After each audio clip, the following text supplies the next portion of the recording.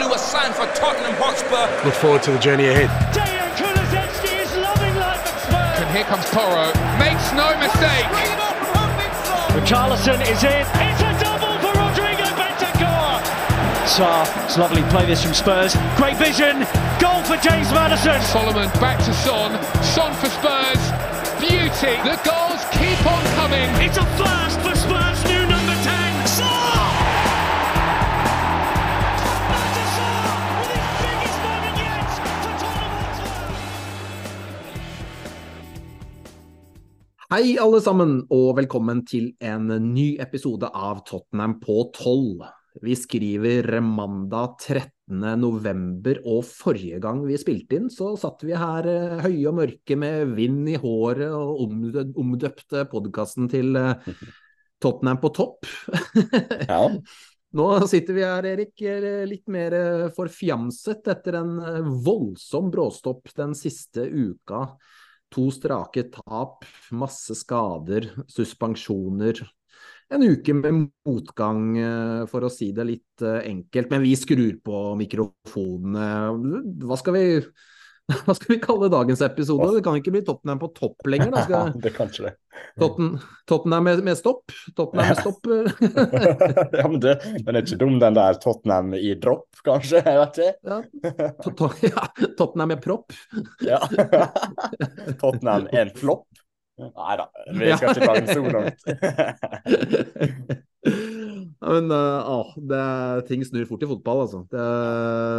Det var 10 kamper der, 8 seire, 2 uavgjorte, tabelltopp, ingen skader på de viktigste spillerne, så snur bare alt i løpet av egentlig 90 minutter mot Chelsea der. La oss skru klokka en uke tilbake, Erik. Mandag 6. november. Vi kan sette klokka på 8:15, tenker jeg. Hong-Min Son legger på til 2-0 hjemme over Chelsea.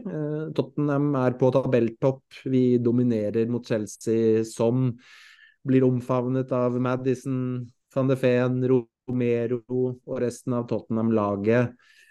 Men så målet blir annullert. Et par mann blir utvist, et par mann blir langtidsskadet. Tottenham slipper inn 4 mål. Det snudde veldig fort, da. Ekstremt fort. Brutalt fort, Lars Peder. Det er jo en reality check av de sjeldne, rett og slett. Og Tottenham-fansen får jo testa syka seg skikkelig, føler jeg. For nå har de hatt, og det gjør en jo titt og ofte som Tottenham-fan, men det skulle jo skje nå igjen også. For nå har en hatt et par måneder med eufori, egentlig. Det må jeg kunne si. En svevd på en sky, som jeg har sagt mange ganger i denne podcasten her, og så bam! 1-4 mot en av sine største rivaler, Chelsea. Skade på de 2 viktigste spillerne fort. 2 stykker utvist, 2 av de viktigste brikkene i laget. Fra seier til tap på overtid mot Wolverhampton i påfølgende kamp. Altså, det er vanskelig å få en mer brutal reality check enn det Tottenham har fått den siste veka, altså. Det tror jeg en må kunne si. Så nei, en forventer jo kanskje at det skulle komme et hinder eller 2 i veien. Det kom jo ganske mange hinder i veien på en og samme tid, men at det skulle bli så mye på en gang da, Lars Peder, det var jo litt synd. Ja, det var voldsomt. Dette er vel Murphys lov praktisert på en fotballbane. Alt som kan gå galt, går galt. Det var jo virkelig den kvelden for Tottenham. Altså, det kunne jo ikke gått mer gærent egentlig for Tottenhams del enn det gjorde den kvelden der. Og ja, er det en av de mest bizarre Tottenham-kampene du har sett, eller? Ja, 100% sikkert. Jeg tipper det er den mest bizarre. Ja, men helt seriøst, og det sier ikke fint lite som Tottenham-supporter, for dette laget vårt har vært involvert i mye rart opp igjennom, men dette her er det merkeligste jeg har sett på min TV når Tottenham har spilt noen gang, for det var jo en gledesrys det første kvarteret der, og jeg tenkte at ok, det ser lovende ut, men så etter hvert så begynte jeg egentlig bare å måpe til skjermen min, for det skjedde så mye greier. Det var bare for mye å ta inn, rett og slett. Så jeg var liksom litt handlingslamma som sofasupporter der utover i første omgangen. Men sånn, utover andre gangen, så stopper det jo heller ikke å skje ting. Så jeg begynte etter hvert bare å le til skjermen. Jeg tok meg selv i å gjentatte ganger sitte og le til det som skjedde, for jeg egentlig ikke kunne tro mine egne øyne på hvor mye greier som skulle skje, Lars Peder. Ja. Nei, jeg husker ikke hva jeg tenkte. Bare det eneste bildet jeg har i hodet Erik Dyer stormende mot eget mål for å dekke 50 meter bakrom. Det det eneste bildet jeg har av andre omgangen der. Det var... Men altså, den kampen viser jo hvor fort ting kan snu da. Da tenker jeg, det kan snu fort andre veien nå. Altså plutselig så går det Tottenhams vei igjen, og det snur jo alltid tilbake nå, så det gjør det jo denne gangen, så det må jo være det vi må ta med oss. Men for å liksom ta de viktigste knaggene da fra kampen, altså Tottenham tar ledelsen etter 6 minutter ved Kulusevski, det vel via en Chelsea-spiller, men Kulusevski fikk kreditert den, og så får jo da, som vi var inne på, Hong-Min Son annullert en scoring etter cirka kvarteret, en hårfin offside. Og så begynner det da virkelig å skje ting da, altså et gult kort på Udogi, og så det jo 2 annullerte Chelsea-skåringer da, etter 21 og 28 minutter, og så blir jo Romero sendt av banen etter 33 minutter, og da må jo Johnson av, og Erik Dyer kommer inn, og så utligner Palmer på den straffen der da, gul kort i Postecoglou etter 41 minutter, det i seg selv, Erik, jo egentlig med på å gjøre hele kvelden der bizarr for Tottenhams del, at han Ja, men absolutt. Ja, legges i 12 minutter, og de 12 minuttene der da, altså da får vi jo i samme minutt omtrent, det så vidt på overtid der, så blir både Van de Ven og Maddison skadet.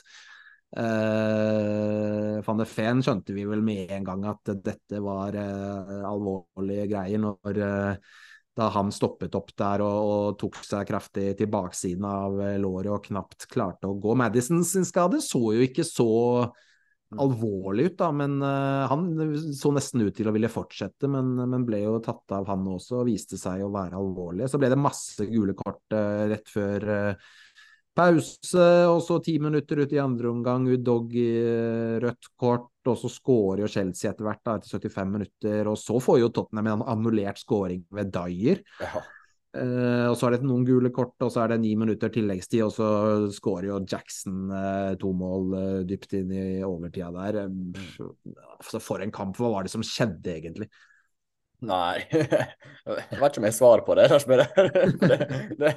det så mye greier, men nei, det var jo, altså første halvtime av denne kampen var jo veldig gøy og god. Tottenham var skikkelig god første kvarter og spilte sprudlende fotball, og hadde hatt litt mer centimeter og noen marginer på sin side, så hadde jeg fått gått opp i 2-0 der, og da kunne jo absolutt alt sett annerledes ut. Men jeg synes Chelsea spiller seg bra inn i det etter hvert, og så får jo Romero det røde kortet der, og du skal ikke prøve bare ramse opp alt du sa, Lars Peder, men det forklarer jo litt hva som skjedde, og hvorfor ting skjedde. For etter at Romero fikk det røde kortet, så skåret jo Chelsea, og det var egentlig ganske jevnt, synes jeg, selv om Chelsea hadde et lite overtak. Da også synes ikke jeg at det var liksom totalt overlegne når Tottenham spilte 10-11 i den perioden. Men i det Udogi får rett kort, så det klart at kampen endrer seg til at i hvert fall når jeg stod med den spinnvilt høye linja som Postecoglou valgte å gjøre med dette laget, så det klart at det var ikke så mye som skulle til før Chelsea var på blankt hold. Men så sleit jo Chelsea med å spille seg frem til disse mulighetene. Linja satt egentlig ganske godt, samtidig som Chelsea burde utnytte det bedre og time både passning og løp enda bedre. Da kunne det fått blitt ganske stygt. Men så det jo sånn at Tottenham helde under ganske lenge. De helde under i 20 minutter etter at de får det andre røde kortet. Og det ser ut til at det kanskje kan gå at Chelsea ikke klarer å spille seg frem til noe sliter med. Ja, det så Chelsea selvsikre ut i måten de angrep på og avsluttet på. Så det så ut som det kunne gå, så får jo Chelsea det målet. Men likevel, den ganske nær å utligne et par ganger der, altså. Etter at Chelsea går opp i ledelsen, både ved Erik Dyer, der også et par centimeter som avgjør den situasjonen i favør Chelsea, og så jo Bentancourt ekstremt nære å sette 2-2 også. Så selv hvor merkelig den andre omgangen var, og hvor stygt resultatet var til slutt, så var egentlig Tottenham ganske nære å få med seg en uavgjort her også. Det sier vel litt om hvor galen denne kampen her var, men hvorfor å forklare det som skjedde, Lars Peder, og alt det som skjedde, det er ikke den enkleste oppgaven du har gitt meg på denne podcasten, det må jeg innrømme. Nei, det er et stort spørsmål. Hong-Min Son også har jo en stor sjanse til å utligne til 2-2 der. Stemmer. Så det var egentlig tre ganger at Tottenham var nære. Romero fikk jo mye kritikk etter den kampen for det røde kortet sitt. Deler du den oppfatningen at dette var hodemist fra Romero, eller tenker du at han var uheldig? Nei, jeg synes det er hodemist, måten han går inn på der, for det er ikke nødvendig å gjøre det på den måten. Jeg synes jeg så ganske tydelig på Romero at tidligere i denne sesongen, så det virker som han har blitt mer moden og klart å kontrollere den aggressiviteten sin og kanalisere den på en mye bedre måte enn han har gjort tidligere. Og han har sett, som sagt, mer moden ut. Men her synes jeg han bikket over igjen, og han så litt tendenser til den Romero som vi så, for eksempel forrige sesong, der det rett og slett blir for mye, og han er for heit i toppen. Jeg synes vi så det i et par situasjoner før han fikk det røde kortet også, og så kommer han inn, ja, han klarerer ballen, men han går inn på den måten han gjør, og han er nødt til å ta konsekvensene av det. Så jeg synes Romero skal være veldig, veldig skuffet over måten han løste denne kampen på, og egentlig, ja, jeg må jo nesten kunne si at han ødela kampen for Tottenham sin del. Så nei, skuffa over det Romero visste her, for jeg trodde, og det virket som han hadde vokst litt fra seg det genet der, men så kom det et derby mot Chelsea, da vi husker hva han gjorde forrige sesong på Stamford Bridge, der han lugga Marco Correa også, og han blir litt for heit i toppen i disse oppgjørene, og det kostet Tottenham dyrt til slutt. Ja, for det virker jo som han nesten ble han ble liksom, hva skal jeg si, revet litt med av hele jeg leter etter et ord, han ble liksom revet med av hele situasjonen, altså hele settingen, at det kokte liksom litt over for han, og den straffen og der han får rødt kort, jeg er helt enig med deg, altså han går jo alt for hardt i, det er jo helt unødvendig å skulle gå inn på den måten der. Du løper jo en risiko når du går inn på den måten der for å takle ball, og det ender jo fullstendig gærent også med straffe og rødt kort, men det som også er verdt å ta med i ligningen her, er jo den situasjonen ganske kort tid før, hvor han ligger nede på midtbanen der og sparker etter en Chelsea-spiller. Han kunne jo utmerket godt vært utvist i den situasjonen også, og det synes jeg er litt skuffende da, at det er han som ser ut til å egentlig miste hodet mest av alle utpå der. Altså dette er en spiller som har spilt VM-finale, og som har vært i veldig store settinger og kamper tidligere, så at det er han som egentlig skal bli mest tatt av hele den settingen og situasjonen denne kampen var, det må jeg si jeg er skuffet over, selv om det kanskje ikke er så overraskende, for vi vet jo at han har det i seg å miste hodet, men det er som du sier at vi har jo ikke sett så mye av den siden i høst da. Nei, jeg synes ikke det, og jeg synes han virker mer moden etter å bli tatt inn i kapteinsteamet av Postecoglou. Det virker som han har tatt det ansvaret ganske bra fram til denne kampen, hvor han ødelegger både for seg selv og for lagkameratene sine. Så det var et steg tilbake for Romero sammenlignet med det han har klart å gjøre, den måten han har stått fram på tidligere i denne sesongen, for han er jo essensiell i måten Tottenham spiller på, og helt avgjørende for at laget skal ha den proaktive stilen som de har, med tanke på den aggressiviteten og den spillestilen han har. Så nei, jeg må si jeg er skuffet over det Romero viste her. Jeg trodde han hadde vokst litt fra seg, men det virker som anledningen tok han litt. Ja, anledningen var det ordet. Ja, det var det ordet. Ja, det var det, ja. Det var det, anledning. Ja. Det var ikke verre enn det. Nei. Jeg fikk en SMS fra en kompis dagen etter kampen. Han heier på et annet lag, men han spurte meg, ødela Tottenham sesongen sin i går?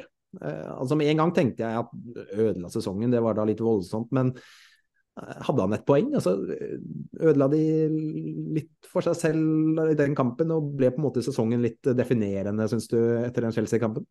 Det er ikke så lett å si det akkurat nå, men det er klart at for de supporterne som hadde titelambisjoner, så ja, men jeg liker å tro at jeg selv ikke hadde det, enda i hvert fall. Og at jeg fokuserer mest bare på å se progresjon i prosjektet, og at en spiller fin fotball. Så for meg er ikke sesongen ødelagt i det hele tatt, men det er klart at det er jo en bulk. Hvis en ser på Tottenham som en bil, så er det en ganske kraftig bulk i denne sesongen i alle fall, for med de skadene, med de suspensjonene, med det momentumet som en ikke klarer å ta med seg videre, da, som en har hatt, så er det klart at det kommer til å påvirke hvor mange poeng Tottenham klarer å ta nå i tiden fremover, og som de har gjort den siste veka. Så ødelegge synes jeg er et sterkt ord, for det tror jeg ikke det i det hele tatt, egentlig. Jeg tror sesongen blir bra etter hvert. Det spørs bare hvilke forventningene har til den, men det er klart at poengmessig ikke optimalt, og det er jo synd at Tottenham ødelegger jo for seg selv i den form av de røde kortene, og at den blir litt overopphetet i kampens hete, men jeg kan ikke så mye for de skadene heller selv. Men det er klart at det er en definerende kamp i sesongen, det er det ingen tvil om. Det er jo absolutt sant, for det kommer til å påvirke hva Tottenham gjør nå frem til januarvinduet i alle fall, og hvordan laget presterer og plukker poeng. Så en definerende kamp, ja, ødeleggende, eller at den ødelegger sesongen, nei, det synes jeg ikke. Nei, jeg er helt enig i det. Altså det som man kanskje kan si at det var spilt 10 kamper, og det er jo ikke så mange som tenkte tanken på at dette kunne bli et ligagull, men i den grad man hadde begynt å få en ørliten drøm om at det kanskje kunne skje, så forsvant vel den på mandag mot Chelsea. Så hvis det på en måte var listen som var lagt, og den drømmen hadde begynt å vokse i hodene til folk, så kan man jo kanskje si at gull, altså drømmen om gull ble vel ganske så brutalt ødelagt der, men jeg er helt enig med deg at altså, vi må huske på litt hvor vi var før sesongen, og hva som ble forventet av Tottenham, og jeg tror det er veldig gode muligheter for at Tottenham fortsatt kan gjøre en sesong som er en god del bedre enn det som ble forventet før sesongen, så jeg har fortsatt veldig god tro på at vi sitter i mai og tenker at dette var en veldig bra sesong av Tottenham, selv om det, som du sier, det var jo en definerende kamp på den måten at det vil jo påvirke det som skjer videre for Tottenham selv. Absolutt. Samtidig så hvis Tottenham hvis de bare hadde spilt 89 minutter av den kampen mot Wolves, så hadde Tottenham ledet ligaen akkurat nå, faktisk. Ja. Det sier jo litt også, men samtidig så, som sagt, det kommer jo til å påvirke Tottenham de neste 2 månedene, i alle fall i form av prestasjon og resultat.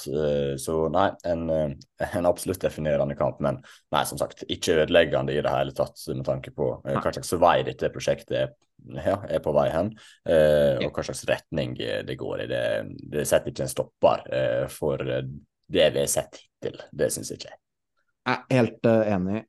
Så er jeg litt opptatt av at vi skal prøve å ikke bli for negative og svartmale for mye her i dag. Jeg er veldig tilhenger av å prøve å balansere litt, også i motgang. Fotball er ikke svart-hvitt. Vi må prøve å være litt konstruktive midt oppi det som har vært en dårlig uke for Tottenhams del, men hva sitter du igjen med da etter denne uken, Erik? Altså, vi har jo flere ganger i podcasten her i høst snakket om hvor viktig Maddison er, Van de Ven er, Romero er, og hvor sårbare Tottenham er hvis disse skulle blir borte fra banen en stund. Romero er jo tilbake om 2 kamper, men rapportene sier at da både Maddison og Van de Ven er ute ut året. At alle disse 3 skulle forsvinne omtrent i samme minutt, da, det hadde vel selv ikke de mest pessimistiske sett for seg.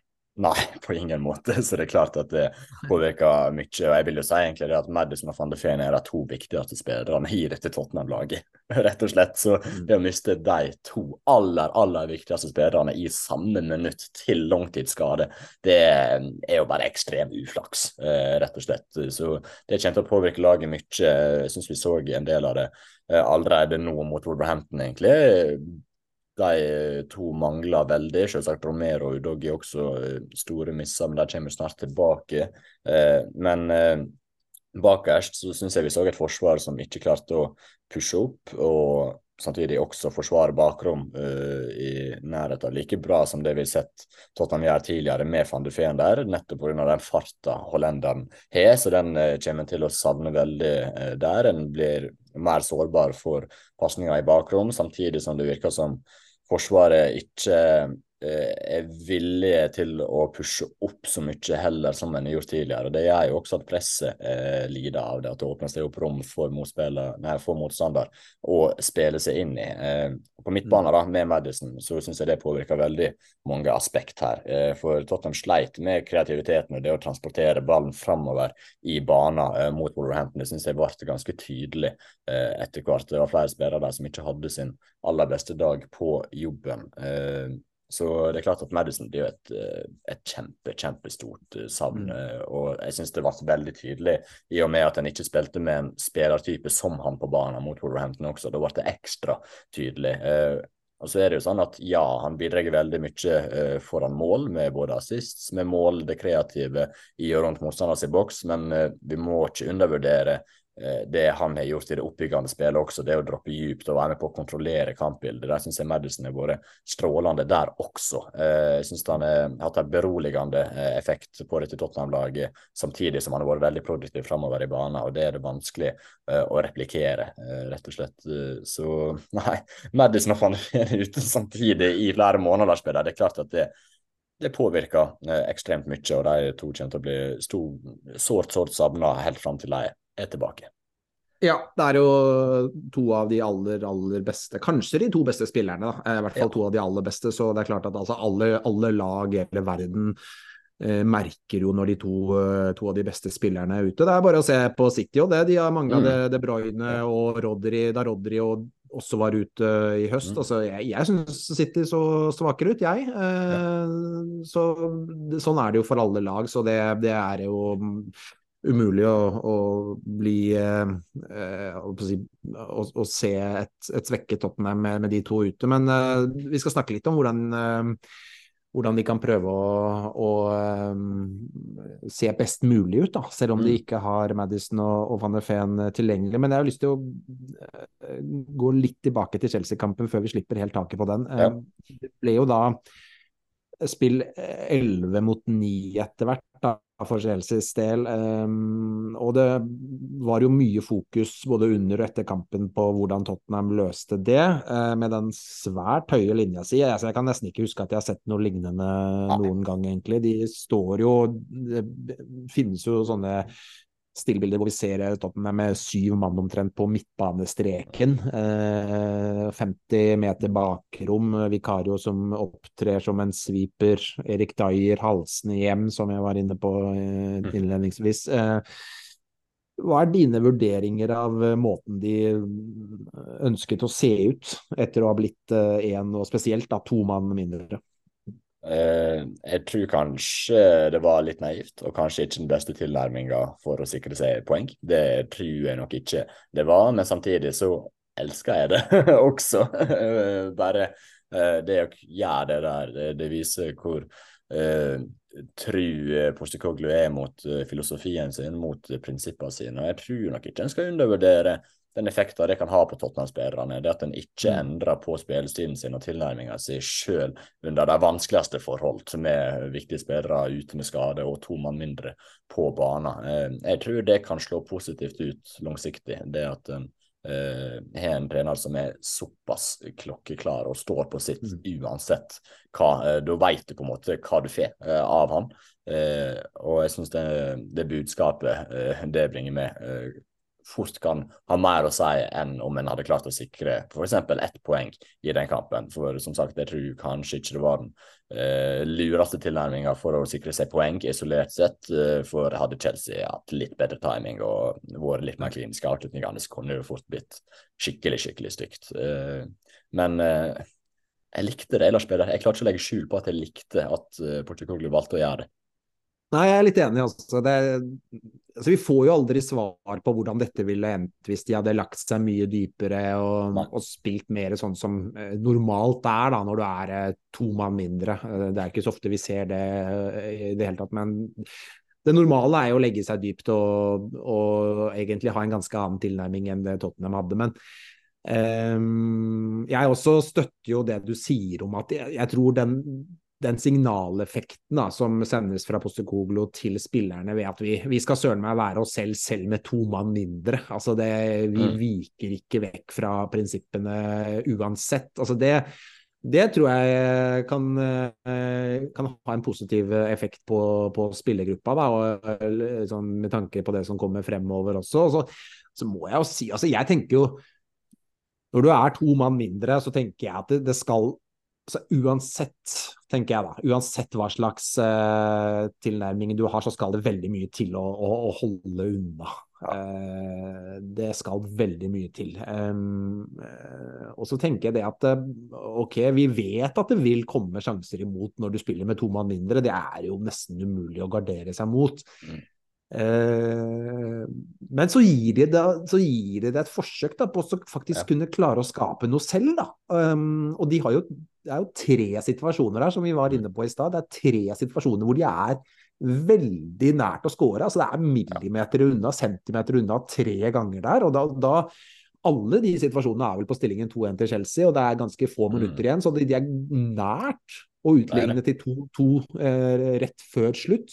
Så det er jo ikke bare sånn at de gjør dette her for å underholde 60 000 tilskuere og for at Postecoglou skal være sta. De gjør det jo også fordi at de faktisk mener at dette kan være den beste måten å ta poeng da, sånn som kampen så ut. Absolutt. Som du sier, en hadde flere sjanser der på 1-2 til å utligne, og ikke med spesielt mange minutter igjen, så det kunne faktisk lede til poeng. Men som jeg var innom, hadde en møtt et mer klinisk Chelsea-lag som det burde vært, så hadde det fort blitt styggere før det også. Det tror jeg, men samtidig så ble det jo som det ble, og en hadde jo de sjansene på 1-2, så en kan liksom ikke si så mye på det heller. For det, selv om det ble 1-4 til slutt, så funket jo tilnærmingen på et vis. Det synes jeg må kunne si. Men nei, som sagt, jeg hyller at en gjør det, og jeg tror kanskje det budskapet og den signaleffekten en sender over lang sikt ved å gjøre noe sånt vil påvirke det til Tottenham-laget mer positivt enn hvis de hadde klart å tatt 1 poeng i denne kampen. Ja, jeg er enig i det. Så endte det 1-4 da, til slutt, og samling i bånd før de 5 dager senere tok turen og møtte Wolverhampton borte, uten Maddison, uten Van de Ven, uten Romero og uten Udogi. Dermed ble det gjensyn da, med Erik Dyer og Ben Davies som midtstopper igjen. Et hyggelig gjensyn, eller hva tenker du? Ja, nei, det er jo et lite spøkelse fra fortiden som hjemsøker oss her, men jeg synes Ben Davies var ganske bra. Det må jeg bare få si. Jeg synes Ben Davies håndterte det så bra som det nesten går an å gjøre med de forutsetningene han har. Han har jo ikke samme farta som Van de Ven, heller ikke samme fysikken, men jeg synes han løser det meste bra, er på plass for å blokkere en god del ganger, og håndterer egentlig kampen ganske bra. Dyer synes jeg sliter mer.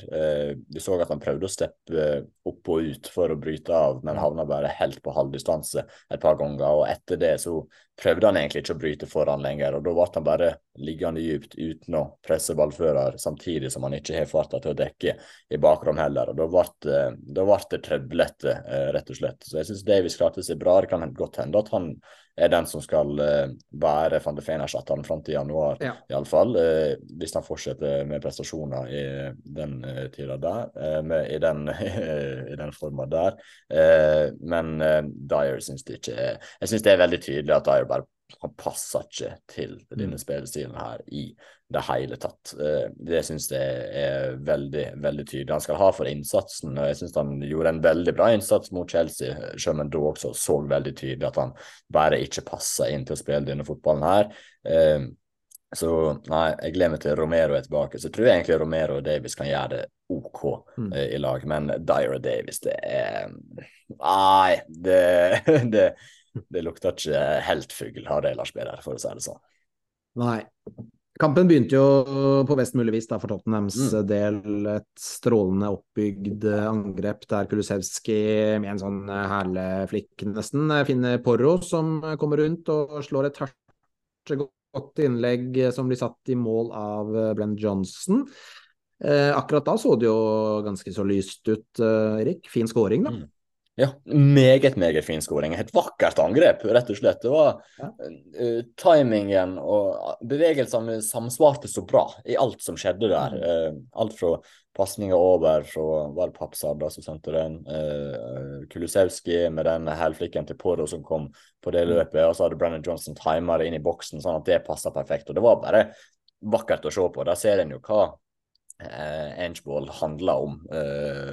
Det å skape overtall ut på siden, så kommer med et innlegg, og så kommer gjerne den kanten som ligger på den andre siden innover for å avslutte angrepet til slutt. Og det var egentlig eksemplifiseringer på hvordan angrepet under range kan og bør og skal se ut. Så nei, det var jo en kjempestart på kampen, et vakkert mål, og kjekt å se at Brennan Johnson fikk sin første scoring for klubben. Det var veldig, veldig gledelig. Så nei, det startet jo veldig bra, men samtidig så synes jeg egentlig, om ikke alt etter det målet var middelmådig, så var det jammen ikke langt ifra heller. Nei, for det stoppet jo opp etter det da, altså litt flashback synes jeg da, til mange av de kampene vi har sett de siste årene egentlig. En Tottenham-scoring før de egentlig slutter å spille og overlater mye av initiativet til Wolverhampton. Hva tenker du, altså hvorfor ender Tottenham opp med å gi fra seg initiativet på den måten de gjør etter den starten de faktisk hadde på kampen?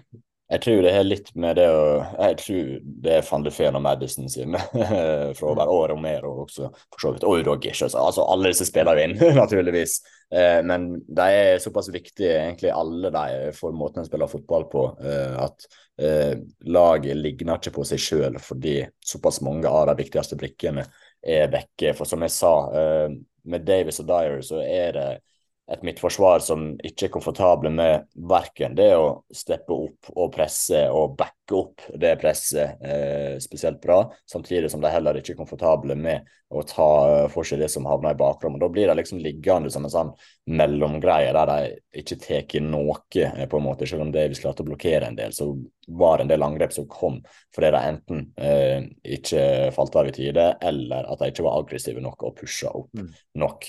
Så det synes jeg er en savner der. Og så mangler rett og slett kontroll over kampen, fordi en ikke hadde en var ikke presis nok i passningsspillet blant midtbanespillerne, og de inverterte backene, da spesielt Emerson, som jeg synes hadde en ganske dårlig kamp som inverterte venstreback. Det passet ikke han bra i det hele tatt. Jeg synes han posisjonerte seg feil ganske ofte. Det gjorde at Wolves kunne angripe en del på siden hans, samtidig som han ikke tilførte noe i possession heller.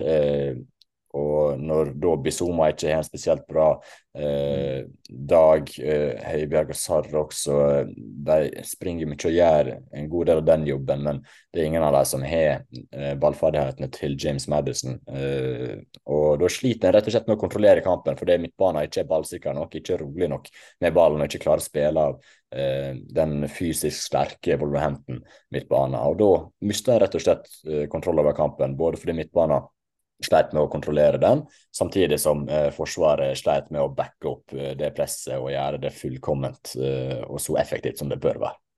Ja, nå tok du egentlig mange av ordene som jeg hadde tenkt å si om Udogi. Fordi, altså, jeg er enig altså, angående Romero, Van de Ven og Madison, og så nevner du Udogi som fjerdemann der, og jeg har litt lyst til å spinne videre på den, altså med Udogi, fordi Med Udogie ute så ble jo Emerson Royal spillende der som invertert venstreback. Ja. Og jeg mener kanskje at en av de viktigste grunnene til at Tottenham var såpass svake mot Wolverhampton og slet med å ta kontroll over den kampen, var nettopp Emerson i den rollen. Det en rolle som ekstremt viktig, og en rolle som Udogie har løst aldeles strålende i høst. Og når du bruker bekkene på den måten, så mister du en del brett i banen, fordi du ønsker å ha mer kontroll inne sentralt. Men Emerson har ikke de kvalitetene som kreves, mener jeg, da, for å kunne diktere en kamp i den rollen. Han ikke god nok med ball, han ikke god nok til å vurdere valgene sine godt nok, og ballbehandlingen hans går for tregt.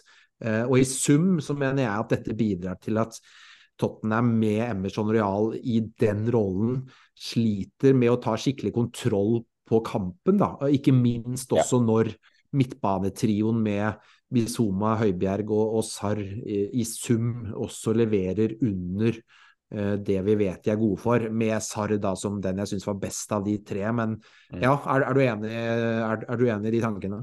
Ja, definitivt. Det en kombinasjon av mye som går gale her, men fravær til Udogie veldig mye å si. For ja, Emerson får jo ballen en god del i de posisjonene som den inverterte backen skal ha ball, men han har ikke ferdighetene til å utnytte de posisjonene, hverken i passningsspillet eller med dribleferdigheter. Vi så han havnet ganske nære mål en gang også, og hadde egentlig sjansen til å kunne fyre av, men så bare har ikke han det i seg til å gjøre noe sånt. Så det hemmer laget voldsomt, og den venstre siden fungerte bare ikke offensivt, mye på grunn av Emerson sine manglende ferdigheter til å spille den rollen spesielt offensivt, og jeg synes egentlig han sleit litt defensivt også, så jeg synes Udogie sitt fravær skal ikke undervurderes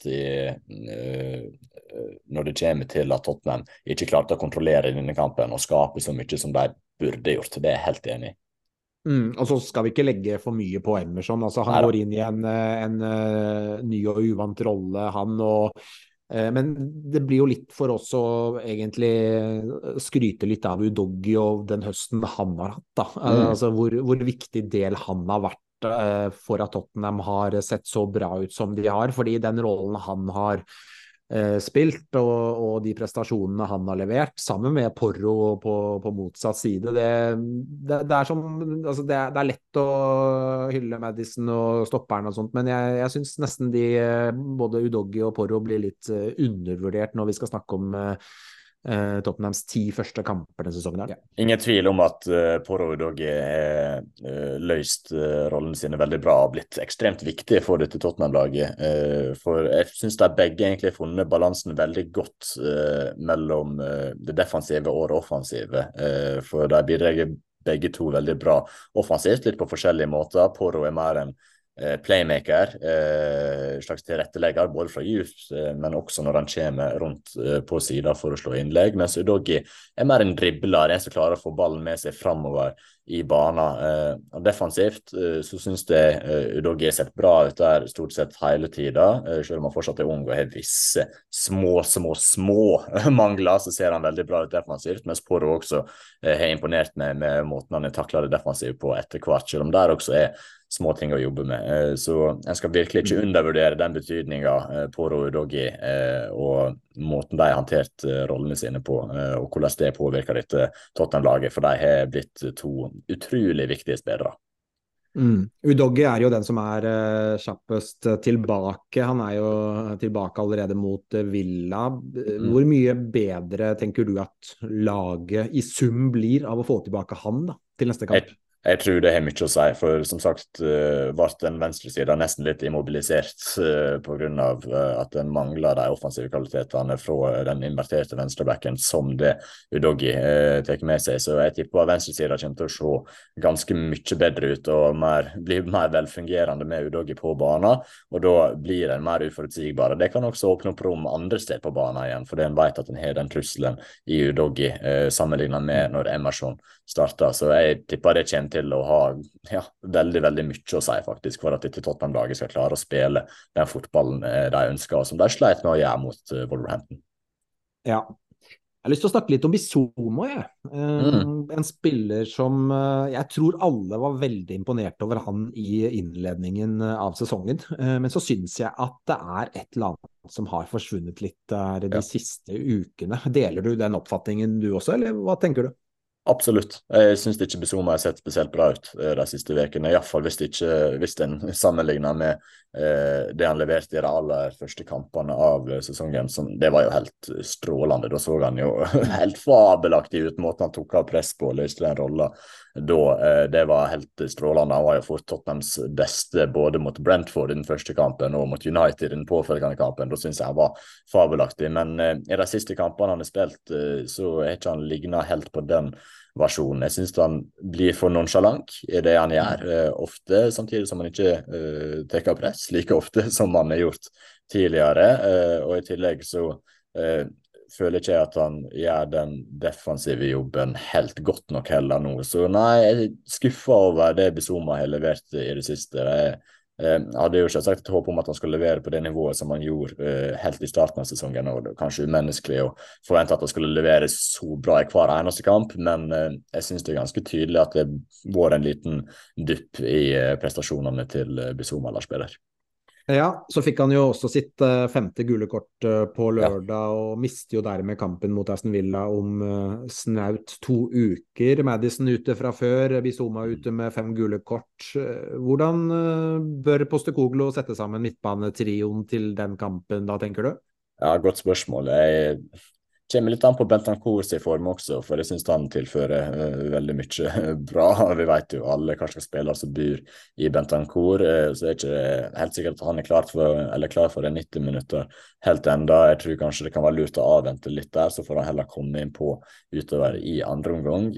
Men som jeg var innom tidligere, så mangler en jo en type som Maddison i dette kampbildet her når jeg startet med Sarr, Højbjerg og Bissouma i lag. Så jeg tenker jeg må få en litt offensivt anlagt spiller inn i den midtbanen nå.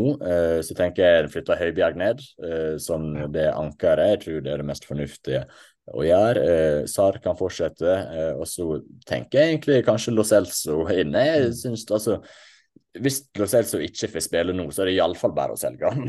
For nå er tiden hans til å kunne bevise seg og få et par kamper, få litt minutt til å vise seg fram og faktisk gjøre noe.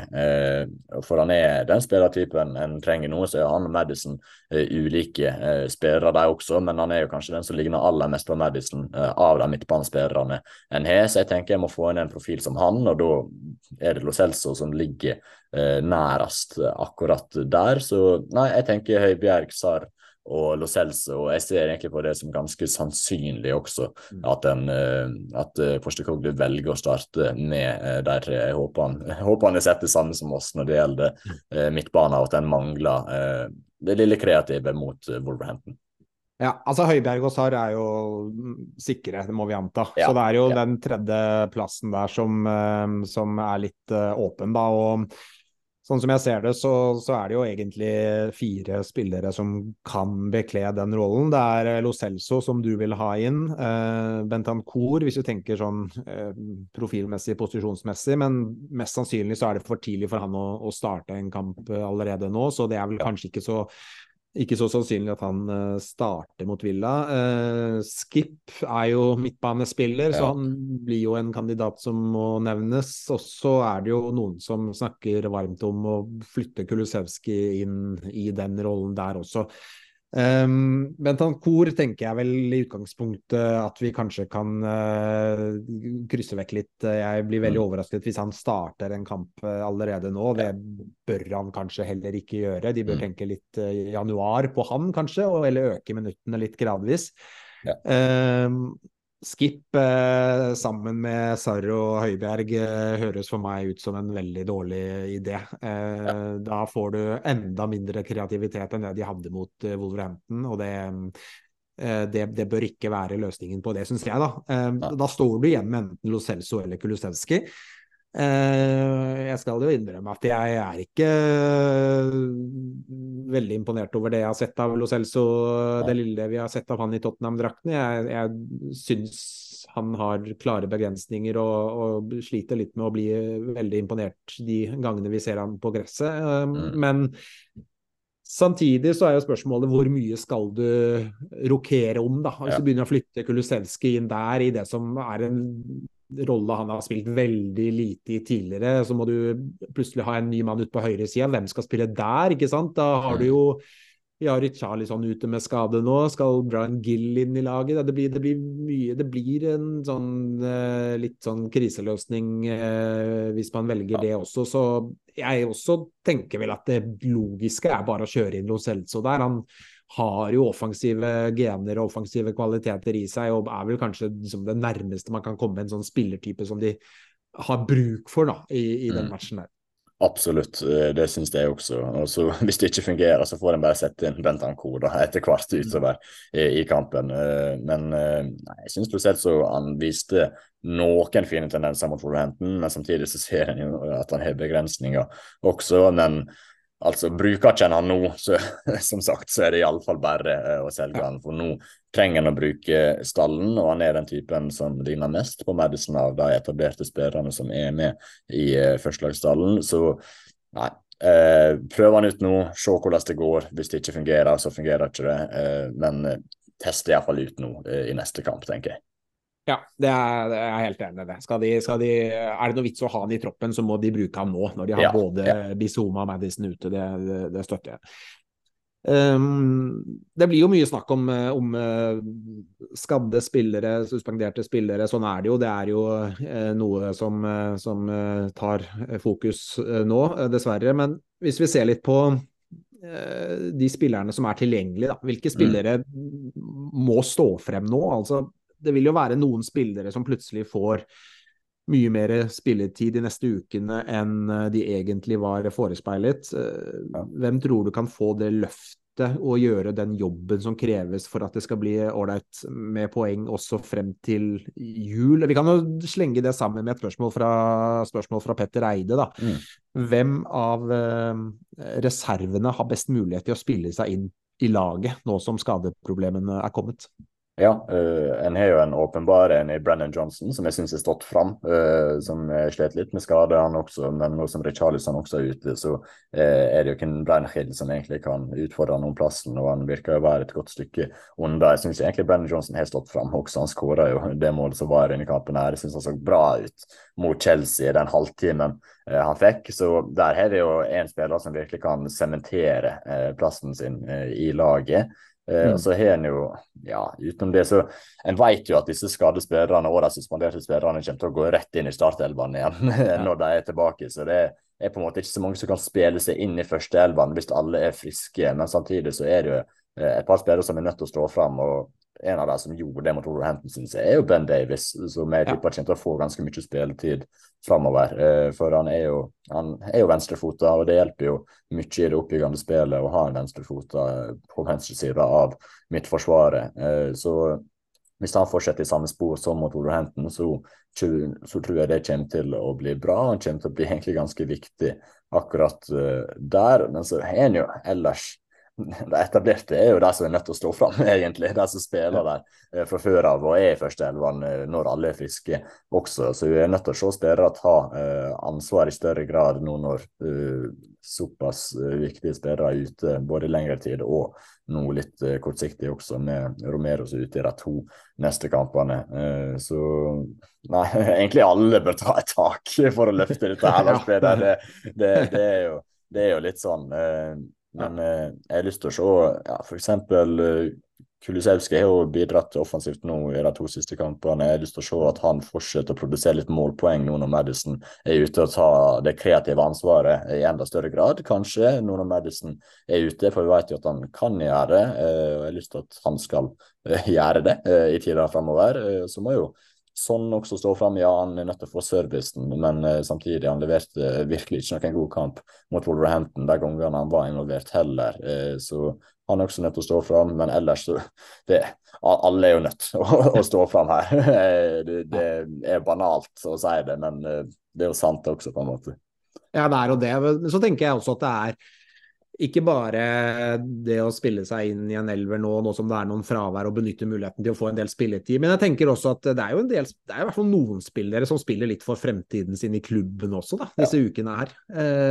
Lo Celso jo veldig naturlig å peke på da, jeg vil kanskje si Ben Davies også, det jo spillere nå som vil få en del spilletid og få muligheten til å vise at de til å stole på da, for Postecoglou.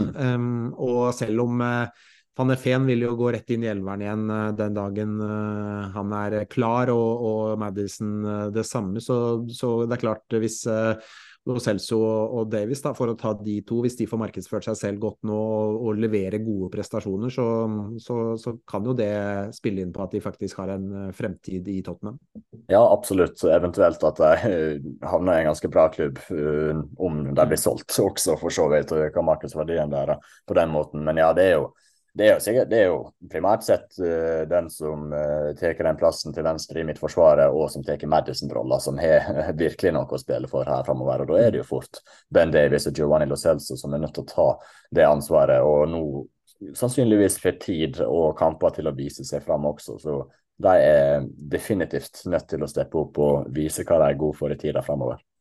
Ja, fordi at det jo noe av det som har blitt pekt på da, det gjorde også i sommer at de må ha ordentlig backup for Maddison og Van der Ven, at bak dem så det tynt, og det klart at hvis Lo Celso og eller Davies nå leverer fantastisk da, i ukene fremover, når Maddison og Van der Ven ute, så øker i hvert fall mulighetene da, for at de to vil være den backup-løsningen for henholdsvis Maddison og Van der Ven, enn om de ikke leverer og kalenderen går veldig fort mot et nytt vindu i januar, så det jo viktig for deres egen del også. Vi kan ta et spørsmål til, tenker jeg, fra Christer Skorpen Nyland. Han skriver Levi og Ennik kan ikke gjøre noe med skader, røde kort og så videre, men de som kan klandres for at spillere som Dyer og Davies fremdeles i klubben og som må spille,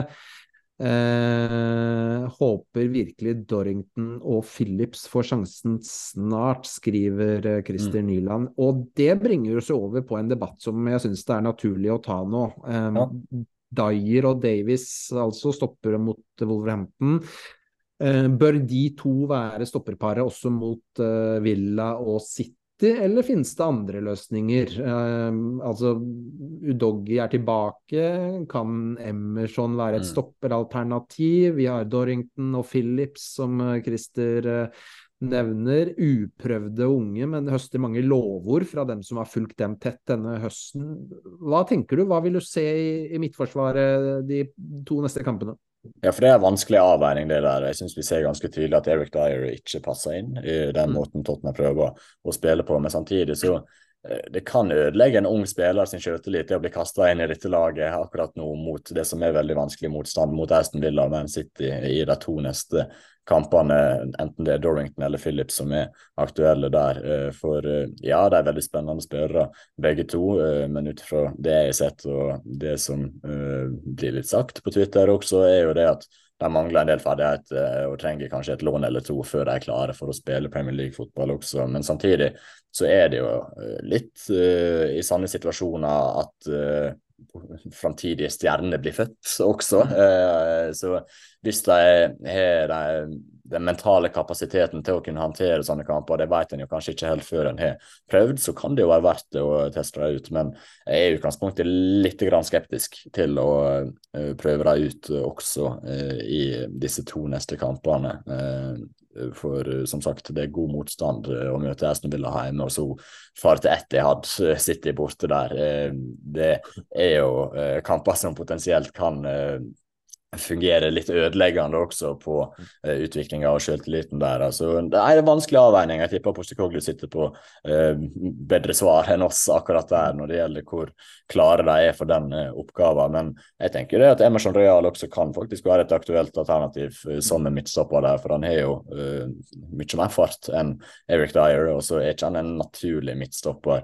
Men samtidig så han jo en ganske defensiv back av natur, så det kan faktisk hende at han kan gjøre en ganske grei jobb i midtforsvaret der, og gjør at Tottenham klarer å spille i enda større grad på den måten de ønsker enn hvis Eric Dyer starter. Så jeg tenker kanskje det kan være verdt å teste ut Emerson Real som midtstopper i neste kamp. For Eric Dyer der, det funker bare ikke, Lars Peder.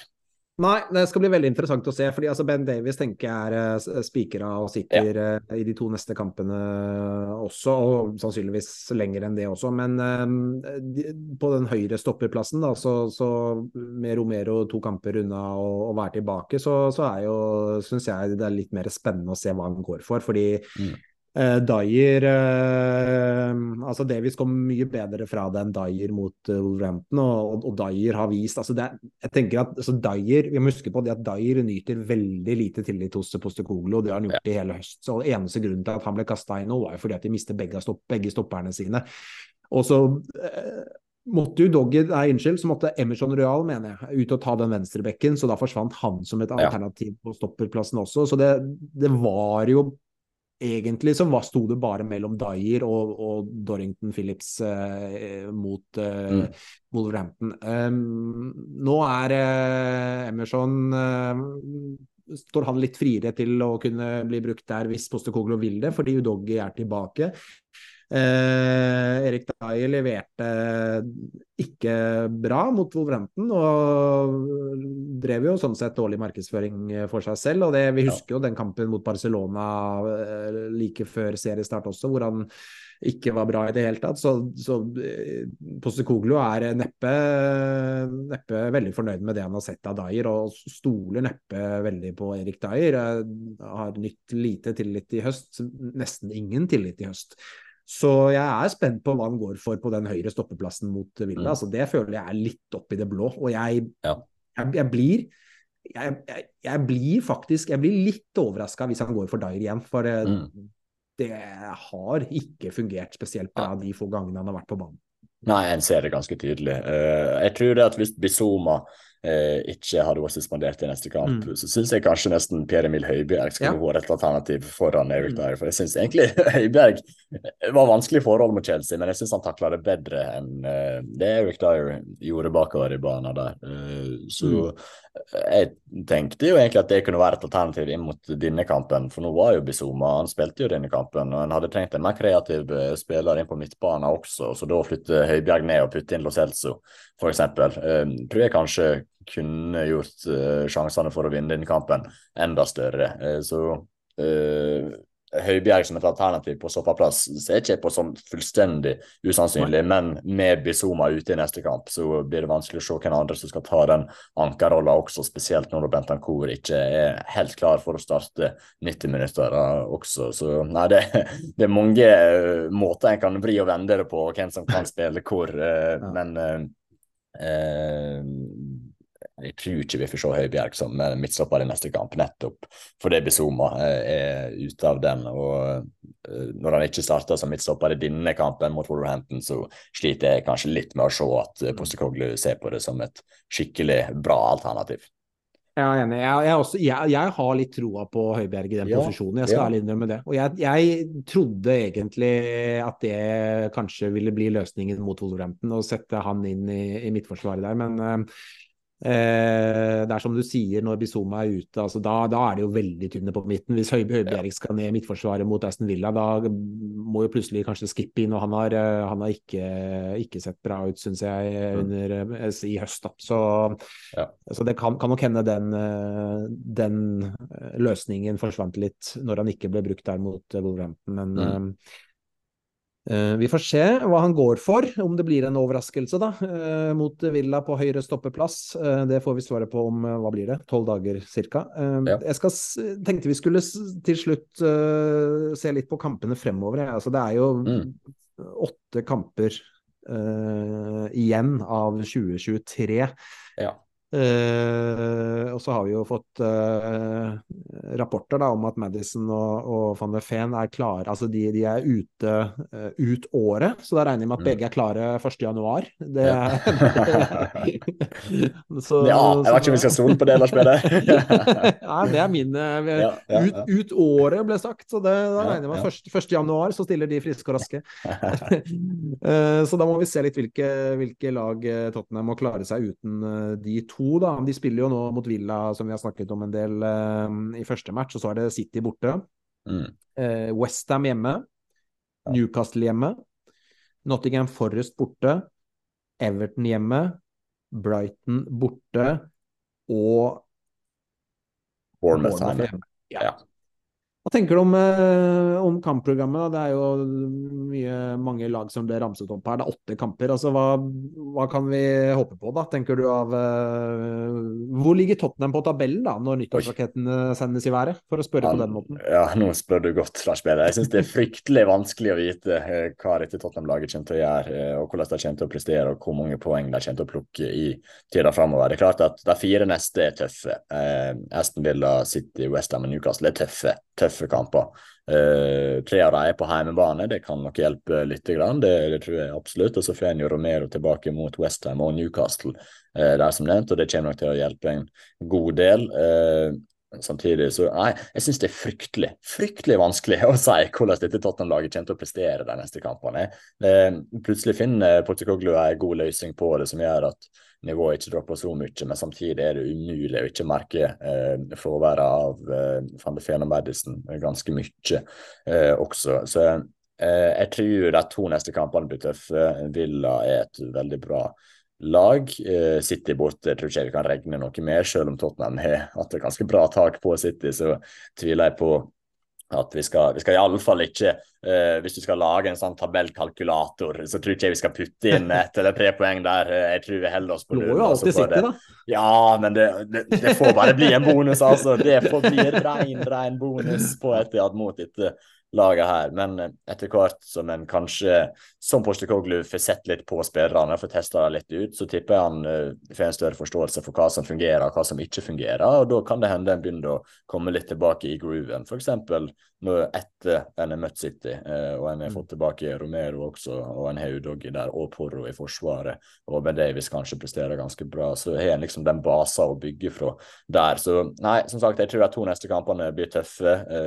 Skal vi spå 1 poeng da, på de til sammen, kanskje, og så tror jeg Tottenham kommer til å løfte seg litt etter det, og da jo kampprogrammet litt greidere også, selv om Forest borte tricky, det også, altså det flere lag som sliter der borte, og ja, men nå begynner det, ikke sant? Nå vi i gang, ja, jeg vet, og Everton har sett ganske bra ut i det siste, det ja, og Brighton borte ikke lett. Bournemouth hjemme bør en slå da, det bør en, men der tappte en jo mot forrige sesong, så nei, Lars Peder, det fryktelig vanskelig, men jeg tror det blir lite med poeng de 2 neste, og så tror jeg Tottenham kommer til å plukke litt jevnt og trutt poeng inn mot nyttår. Skal jeg tippe tabellplassering, skal jeg si 5. da? Ok. Nei, nå har vi hørt inn pessimisme og negativitet her rundt kampene. Tabelltopp, det du skal spå? Nei, jeg ikke helt der, men jeg skal nå, Villa hjemme, Villa svake borte, jeg tror Tottenham tar det med. Det kommer til å bli en fet kamp. Jeg tipper 4-3 til Tottenham. City borte, det blir litt flåsete å tro på noe der. Jeg tror der kan de gå på en liten smell faktisk. Men så det West Ham hjemme. Det klart de kan slå West Ham hjemme, det ikke noe problem. Så det Newcastle hjemme. Newcastle masse skader og ser sliten ut og spiller Europa, ikke vært spesielt bra. Det klart de kan vinne den. Forest borte. De slår Forest, det tror jeg. Everton hjemme. Everton tror jeg ikke det mulig å slå på eget gress. Brighton borte. Brighton har ikke vunnet på 5 kamper nå. Tottenham slår jo dem borte. Bournemouth hjemme vinner de. Jeg tror Tottenham går i 8 neste kampene med 1 tap. Og jeg tror at vi kommer til å se et par spillere som nå skal inn i dette laget, og som kommer til å imponere oss voldsomt. Hvem det blir, det får vi bare se på. Men jeg tror Postecoglou kommer til å få mye ut av den gjengen som skal spille. Og Jeg slenger ut 2 lodd på spillere nå som jeg tror kommer til å overraske oss vanvittig i ukene fremover, og det Oliver Skipp og Brian Gill. Litt sånn skudd fra hofta faktisk. Ja, men det litt sånn, jeg bare føler at det så typisk sånn, nå plutselig så det en spiller eller to som bare stepper opp da, når de trenger det. Vi har jo sett det litt tidligere også, at når det har vært litt krise og det har vært liksom behov for en spiller som vi ikke har hatt helt tro på, så har de plutselig steppet opp og levert ganske bra. Til og med Skip har jo gjort det tidligere, gått inn og så har han sett plutselig ganske bra ut i en sånn fase av sesongen hvor det har vært mye skader og det har vært litt behov for han. Så, og jeg føler Postecoglou, altså hvis det en som kan få mye ut av litt grått materie, så det jo kanskje faktisk Postecoglou. Så vet du hva, jeg ganske optimistisk. Altså. Jeg tror Tottenham på tredje eller fjerde plass når nyttårsrakettene sendes i været. Ja, men da ikke vi så langt fra hverandre når det gjelder tabellplassering heller, så det bra. Men jeg liker positiviteten du tar med deg, Lars Peder, men jeg kan ikke si jeg helt trua på at Oliver Skip eller Brian Hill slår kjempean i tida fremover. Vent og se. Ja, jeg blir veldig glad hvis det blir proven wrong på det, altså. Men jeg må få ha litt skepsis til deg enn så lenge. Men du inne på noe der, Postecoglou vet jo hvordan en skal omstille og gjør ting bra når ting vanskelig. Jeg mistet Harry Kane i sommer og han så ikke ut forrige sesong og hadde ikke hatt Harry Kane da, så hadde det jo jeg tør ikke tenke på hvordan det hadde sett ut da. Likevel klarte han å snu det såpass fort og han så progresjonen såpass fort, så jeg tipper når han har fått sett litt av disse spillerne som nå får sjansen i disse kampene og ser hvem som fungerer og hvem som ikke god nok, så tror jeg nok det kommer til å sette seg litt og at dette Tottenham-laget blir ganske bra igjen. Det tror jeg på. Så som sagt, 2 vanskelige kamper nå. Jeg sliter med å se at Tottenham tar masse poeng i dem, men etter det så tror jeg det kan bli decent. Jeg med på den der spillet. Ja, men da håper vi på det. Vi må aldri miste troa, vet du. Det viktig, viktig, Erik. Jeg tror vi skal runde av. Jeg har lyst til altså, det nærmer seg et januarvindu. Vi kunne snakket mye om det i dag også, men det tenker jeg at vi kan ha litt til gode. Det fortsatt noen uker til, men det har vært noen rapporter i dag om at Richarlison ønsket av noen klubber i Saudi-Arabia. Vi kan jo ta det som en sånn avslutningsbolk her da. Tenker du at det noe Tottenham bør si ja til hvis det skulle komme noe tilbud derfra i januar? Det kommer jo selvsagt an på hvor stort budet men jeg tror kanskje det kan være smart å cashe inn på Richarlison, ja. For jeg synes ikke han passer helt inn i noen av rollene i dette laget, egentlig. Jeg sliter litt med å se at han har fremtid som en viktig førstelagsspiller i dette laget, med tanke på hvor mye penger han brukte på han, og med tanke på at markedsverdien sannsynligvis, i hvert fall for Saudi-Arabia, fortsatt ganske høy, så tror jeg det kan være lurt å cashe inn i januar, hvis det får et ganske bra bud på han der spiller. Ja, jeg er enig i det også, men det forutsetter jo at de tenker å bruke de pengene i januar da, på en offensiv spiller. Så hvis det planen, og så finnes det gode kantalternativer der ute som kan løfte Tottenham sammenlignet med Richarlison, tror jeg. Så hvis det blir enden på visa, så tenker jeg også at det kan være fornuftig. Ja. Men vi får se om det blir noe mer snakk om Richarlison den veien. Januarvinduet skal vi snakke mer om senere. Vi skal garantert ha en podcast før Villa-kampen også, så da kan vi snakke mer om den kampen der. Jeg tror vi bare sier at snart snur det igjen, Erik, for Tottenham, og det kommer til å gå bedre for Tottenham i ukene og månedene fremover enn det den siste uka ga oss, for det verre kan det ikke bli. Nei, jeg skulle til å si det, stort verre kan det jo ikke bli enn det den siste veka så jeg satser på at oppturen kommer snart igjen, og det tror jeg egentlig at det går jo i bølgedaler, livet som fotballsupporter. Nå har vi hatt en lang topp, og så har vi hatt en ganske, det har vært en klippe egentlig, rett ned fritt fall en liten stund, men så lander en kanskje et sted, og så kommer en på vei opp igjen. Det tror jeg på. Det jeg også. Det blir så bra, det. Det blir så bra. Da sier vi takk for at dere hørte på alle sammen, og vi høres igjen snart. Ha det godt. Ja, da det.